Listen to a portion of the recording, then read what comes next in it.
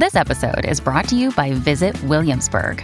In Williamsburg, Virginia, there's never too much of a good thing. Whether you're a foodie, a golfer, a history buff, a shopaholic, an outdoor enthusiast, or a thrill seeker, you'll find what you came for here and more.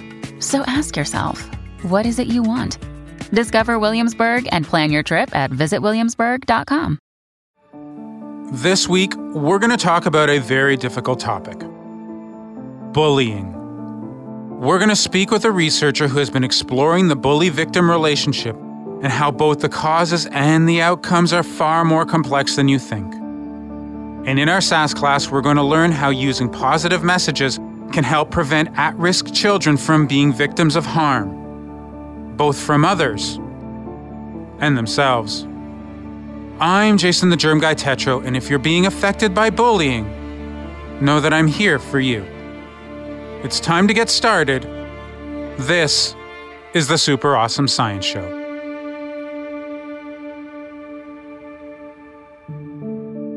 Let's face it, bullying exists. We can't deny it, and we certainly cannot afford to ignore it. We've learned over the years that bullying can have an effect not just on the person being bullied, but also the perpetrator. And these effects may appear to be short-lived, but in reality, they have a lasting impact, and they even alter lives. Research has also revealed that bullying is a cultural part of society. I know we don't want it to exist, but it does. Much like racism, sexism, homophobia, there are ways we can achieve the goal of removing this from society. But first, we need to understand the bully culture, why it exists, and how it is sustained. Our first guest has been studying this in depth. Her name is Melissa Holt, and she is an associate professor and the department chair for counseling psychology and applied human development at Boston University's Wheelock College of Education and Human Development. How prevalent is bullying in the school environment? We know that about 30% of youth are involved in bullying in the school environment. And among those youth, we can think about three primary groups. So we can think about bullies who primarily perpetrate aggression, victims who are primarily victimized, and then there's another really important smaller group called bully victims. And those are youth who both engage in aggression at high levels and also victimized at high levels. I should note that there's been some recent research that shows slight declines in school-based bullying across the world, including in the U.S. and Canada, but those declines are fairly small. And then outside of school bullying, people often ask about cyberbullying. So rates have been a little bit more varied depending on how it's measured, but those range from about 20 to 40% for kids.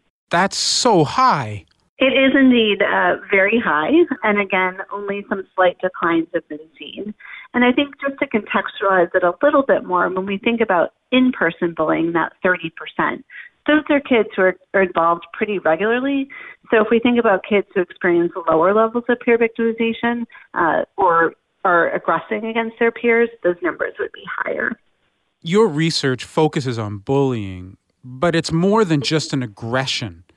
It seems to do with, a social factor, the individual and the community. Just to pick up on that first point you made, which was a good one, it is more than simple aggression. So we think about bullying as this subtype of aggression that has some key characteristics. So we know that it's unwanted and we know that it's repeated, but there's also that power imbalance that's inherent in the interaction, and that pulls in the social piece that you were mentioning. So a lot of what we've done in our work, and I co-lead a research team with Jen Green here at the U, is think about the different contributors to bullying at multiple levels of the social ecology. So when we think about bullying, we think about individual factors and then peers, families, schools, communities, and so forth. And we know that at each level of the social ecology, there are factors that can either increase or reduce the likelihood of bullying involvement.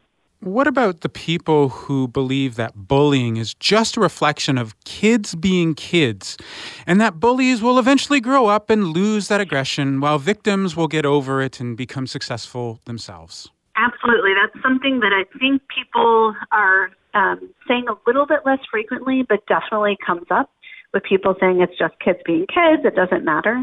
However, a great body of research has shown that it really does matter to kids, and not just when it's occurring, but also in the long term. So we think about kids who are victims.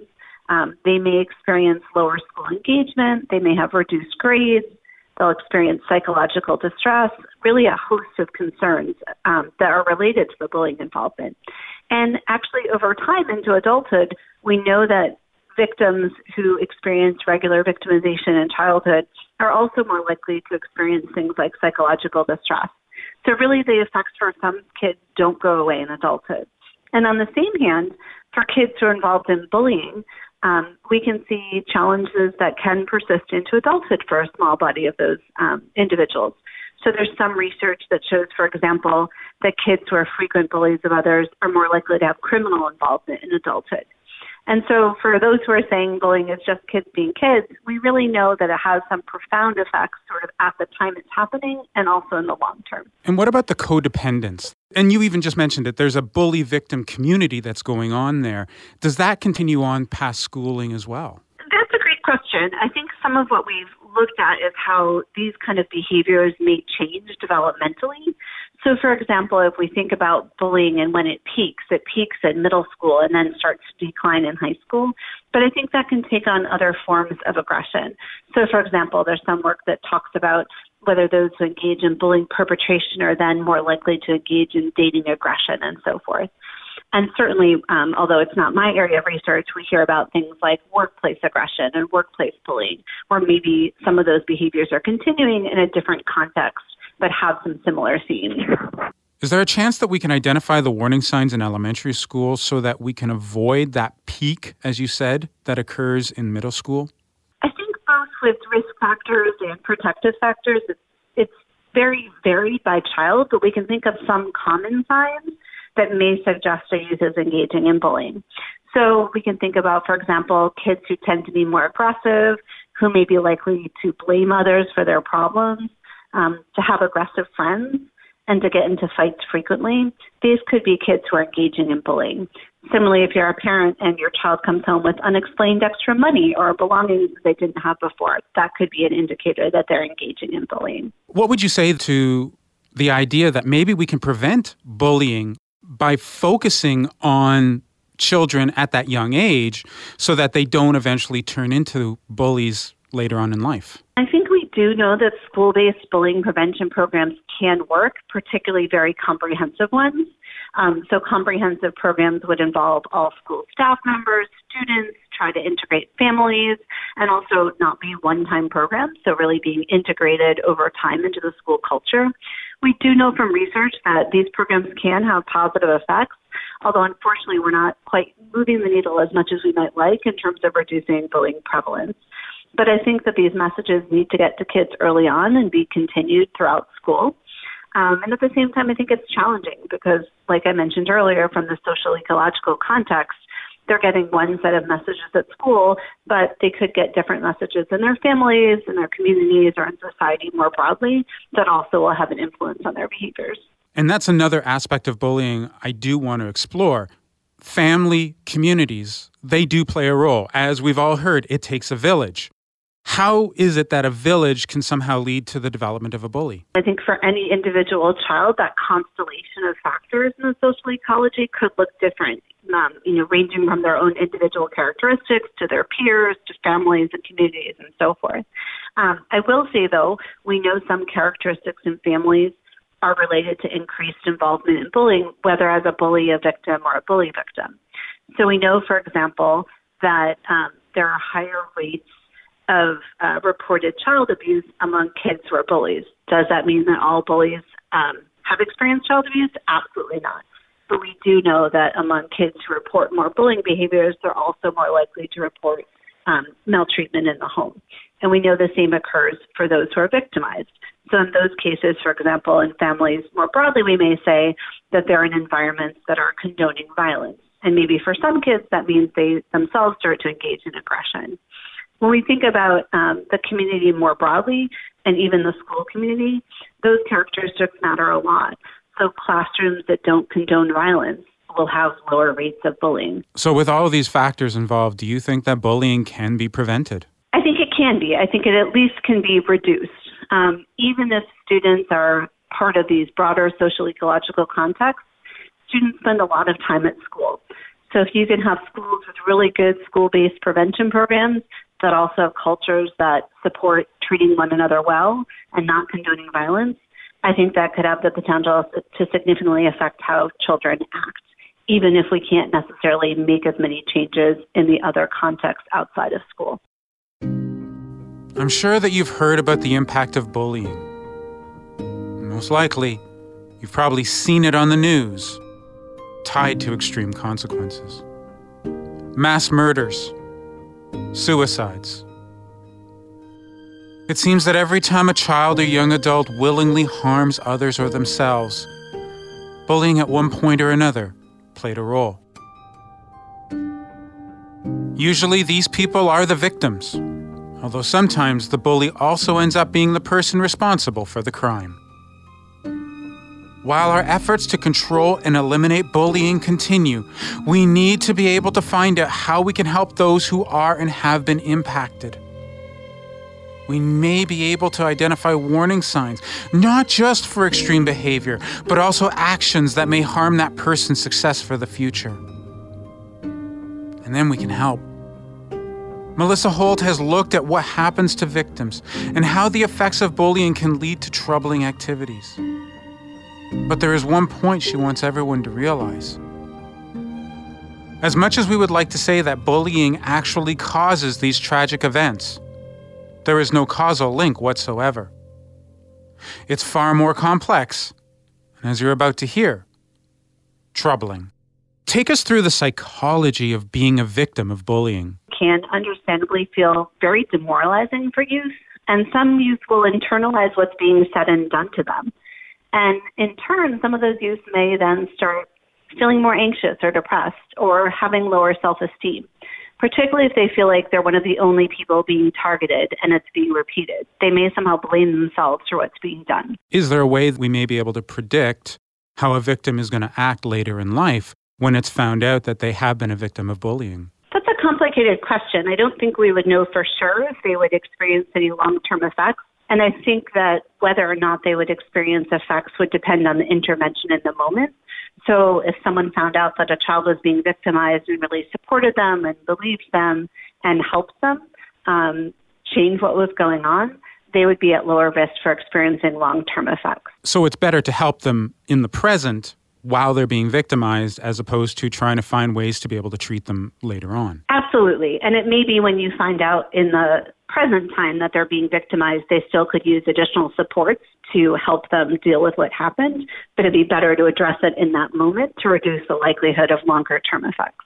And we hear all the time about people bringing up bullying issues at schools and nothing getting done. Do you think it's time that we start putting in regulations, legislations, to be able to be sure that we are taking care of victims as they are being bullied so that we don't have to worry about it down the road? Absolutely. I think that's definitely the case. I know most about the laws in the United States. And in the U.S., all the states currently have anti-bullying legislation, but the details really vary by state. The little bit I know about Canada, there's also legislation and policies in each province, but those vary as well. So, for example, in the United States, some of the legislations in states say that schools must implement bullying prevention programs, whereas others do not. The challenge there is, of course, whether schools then have the capacity to be implementing the programs or are, in fact, implementing programs. But I think that legislation is powerful to the extent that it tells kids that it matters, and then hopefully that the changes and the ramifications indicated in the legislation actually occur. But I think it does say to kids, we take this seriously. We have laws in place to make sure this doesn't happen and to support you if you experience bullying. What brought this about? We didn't really worry about it like we talked about earlier. It was just kids being kids.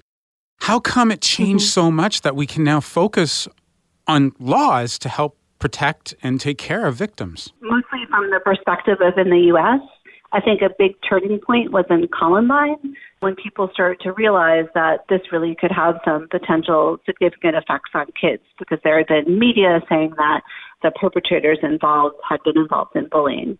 And that sort of spurred more people to say this isn't just kids being kids, there could be really serious effects. And in turn, that started slowly moving states to have legislation. I think as well, in the U.S. and in multiple other countries, media focusing stories on kids who have committed suicide that are linked to bullying has sort of made people more aware of potential consequences. Now, I would say those media reports are more complicated. We certainly wouldn't say that bullying causes suicide. There's multiple contributing factors to suicidal ideation and attempts. However, we do know from a research standpoint that being involved in bullying is linked to a greater likelihood of considering or attempting suicide. And I think that highlights the importance and the seriousness to people as well. You brought up something that I do want to ask you about. It's a little bit more serious. It's suicide ideation. It's not just bullying that can lead to that. What else possibly can lead a child to start heading in that direction, whether it's bullying or some other influence? Certainly having a mental health history of psychological distress may contribute to that, as well as a whole host of other issues that a child could be facing. Certainly bullying could be one of them, but I think it is, again, challenging with media reports. On the one hand, it brings awareness to potential effects of bullying, and on the other hand, I think we need to be careful to sort of make that causal link. The other important piece I always like to share about suicide as it relates to bullying is that some of the work I have done with collaborators looked at the relationship between bullying involvement and suicide, not just for targets of bullying, but also for bullies and those in that bully victim group, so the kids who both perpetrate and are victimized. And actually the students who are at greatest risk or have the greatest association between their experience and suicidal thoughts and behaviors are the bully victim group. So the kids who both are aggressive and are victimized. But surprisingly to some people, kids who are aggressors and don't have a victimization profile also are at greater likelihood of considering and attempting suicide than students who don't have any involvement in bullying. So it's always something I really like to point out, that any kind of involvement in bullying has this relationship, again, not causal, but a relationship with suicidal thoughts and behaviors. It's SAS class time, and today we're going to look at how we might be able to prevent and also deal with the negative factors that lead to and arise from bullying. It's a practice known as positive youth development, and our guest teacher has used this to improve not only children's individual lives, but also communities. Her name is Lisa Wexler, and she's a professor of social work at the University of Michigan, Ann Arbor. What is positive youth development? Positive youth development is really focused on what it is that helps kids grow up and be well. And so it is everything to do with, they talk about internal and external factors. So internal factors would be sort of outlook and self-esteem, families that we come from, peer groups, those kinds of things, and then cultural resources. So it can be a lot of different kinds of things, but when we think about positive youth development, it's all of those things that makes life worth living and that helps young people grow into healthy adults. So if we think about both the pathway from being a young child into adulthood, there's many different phases of development, many different kinds of resources that are more valuable at different times. So we try and understand what those are and how they support young people's development. And then we try and really think about not only that person, but the environments that create the opportunities for that person's growth. Now, we're not talking about getting a participation trophy for being part of a track meet. We're talking about something that's much more ingrained into the individual as a part of a community. Yes, but I think, that might be one example. I think you're saying that in a sort of a sarcastic way, but I do think that trying to create opportunities for young people to be acknowledged, to feel success and failure, and to know that they can actually get through it, so that you're building resources, you're building experiences, and you're building a way of understanding yourself in the world as you go through these kinds of things. So a trophy, if it's not earned, which I think you were suggesting, maybe is teaching that young person that you don't have to earn what you get, but you could be celebrated anyway, right? Whereas it might be a more valuable thing to not get the trophy, but to work really hard and get it the next time, right? So I think in thinking about how context shapes how we feel about ourselves, how we think about our identity in the world, how we think about our place and the work that we do and the roles that we live in, I think young people have many different opportunities to practice who they want to be. And they get to learn about themselves by trying new things. And the communities that they grow up in can create opportunities for them to try new things, build relationships that are meaningful, where feedback is both accepted and moved through, those kinds of things. So both difficult circumstances that young people find resources to get through are just as important as having opportunities to be celebrated for a job well done. Is this something that we can do in early education, get them started very young so that they're developing in a positive way throughout their scholastic tenure? That's a really common way that we think about it, just because all youth are almost all youth go through that process. But there's so many other ways too, even in the green spaces that we create around us, in places that are safe for young people to play in, or even the norms that allow adults to sort of weigh in when a young person is not doing the right thing in a public place, right? So there's so many different ways that we can think about it. Absolutely, schools are typically targeted for a lot of positive youth development work, but communities and families and, basically all of us have a role to play. Bullying and the bully victim community really starts to peak around middle school. And I'm wondering if we can use positive youth development early on as a silent means for prevention. It's two sides of the same coin, really. I mean, bullying is being linked often to power, right? And to people's relationship with that, and how do you get it, and how do you sort of maintain it?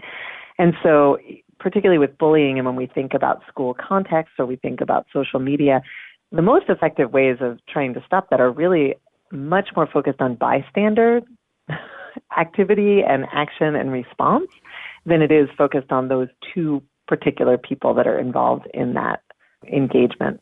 So if we think about how do you create contexts where bullying is not acceptable, that's a really valuable question, and we should all be thinking about that rather than thinking about how do we find that bully and stop that bully. How do we all participate in creating sort of the social environment that doesn't accept that as a reasonable way to go forward? So the idea of it takes a village really does apply without having to focus solely on bullying and victimization. Exactly.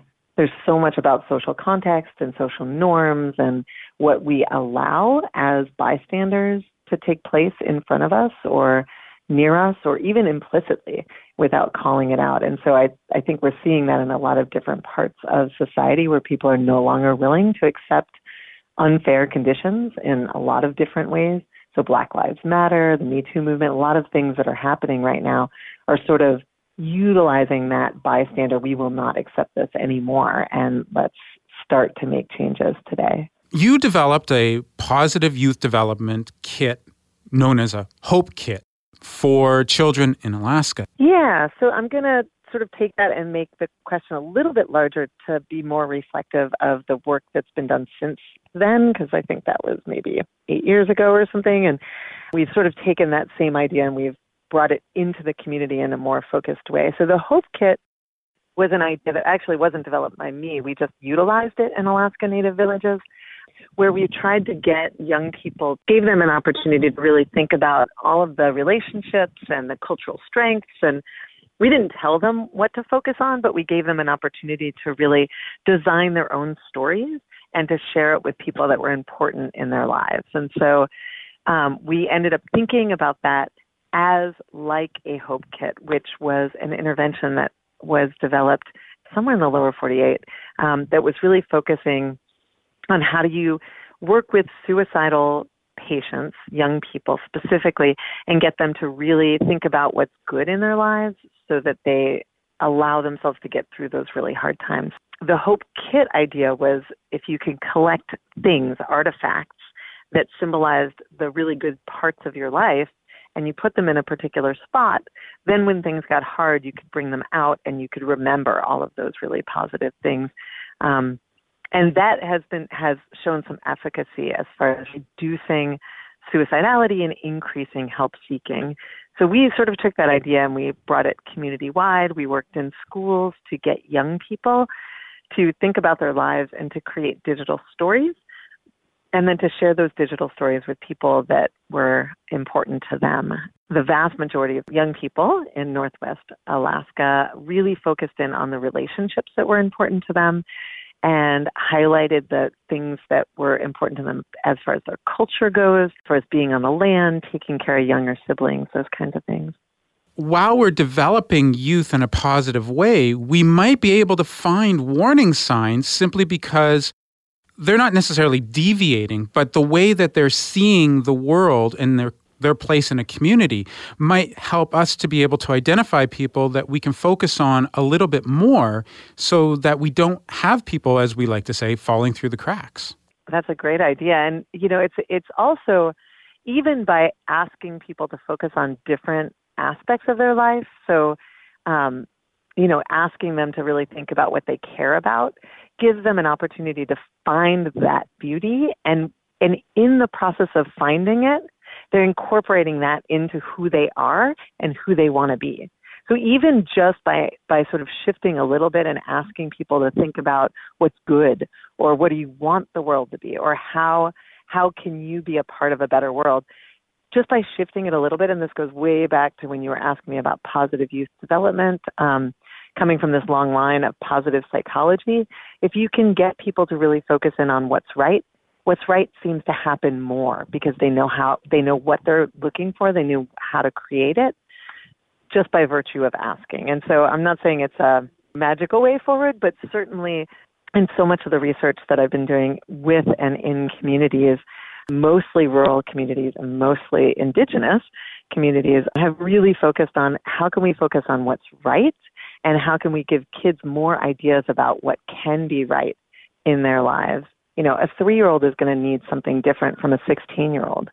And the ways in which we support that, the ways in which we supervise that, the ways in which we fund that needs to look really different for different groups of people and for different kinds of contexts. I think really thinking about that carefully so that we can strategically utilize our resources to do that for each child is important. Well, that's it for this week's SassCast. I hope it has helped you to understand bullying a little bit more and that we all need to work together to end it. If you're involved in bullying in any way, you can find more information at bullyingcanada.ca and prevnet.ca. And if you are in distress or know someone who is, in Canada, you can text 686868 anytime to talk with a trained crisis responder. We'll have the links to these sites in the show notes. For Curious Cast, this is the Super Awesome Science Show. We do want to thank everyone who has been listening. Your support is overwhelming. And we want to show that gratitude by taking your questions and answering them on the show as themes. We like to have fun, but we know that serious topics do need to be covered. Send me a tweet at JATetro or an email at thegermguy@gmail.com. If you haven't already, make sure to subscribe so you never miss an episode. And while you're there, don't forget to rate and review us. It helps to spread the word and get more people to find the podcast. We're available at Apple Podcasts, Spotify, Google Podcasts, and everywhere you get your streaming audio. You can also listen at curiouscast.ca. And that's where you can find those show notes for more information about what you heard today and the links to our guests, as well as the sites to learn more about bullying. Producer and editing Wiz. Dila Velasquez is our story producer. And sound design and final production is by Rob Johnston. Have a great week. And as always, make sure to show them some sass.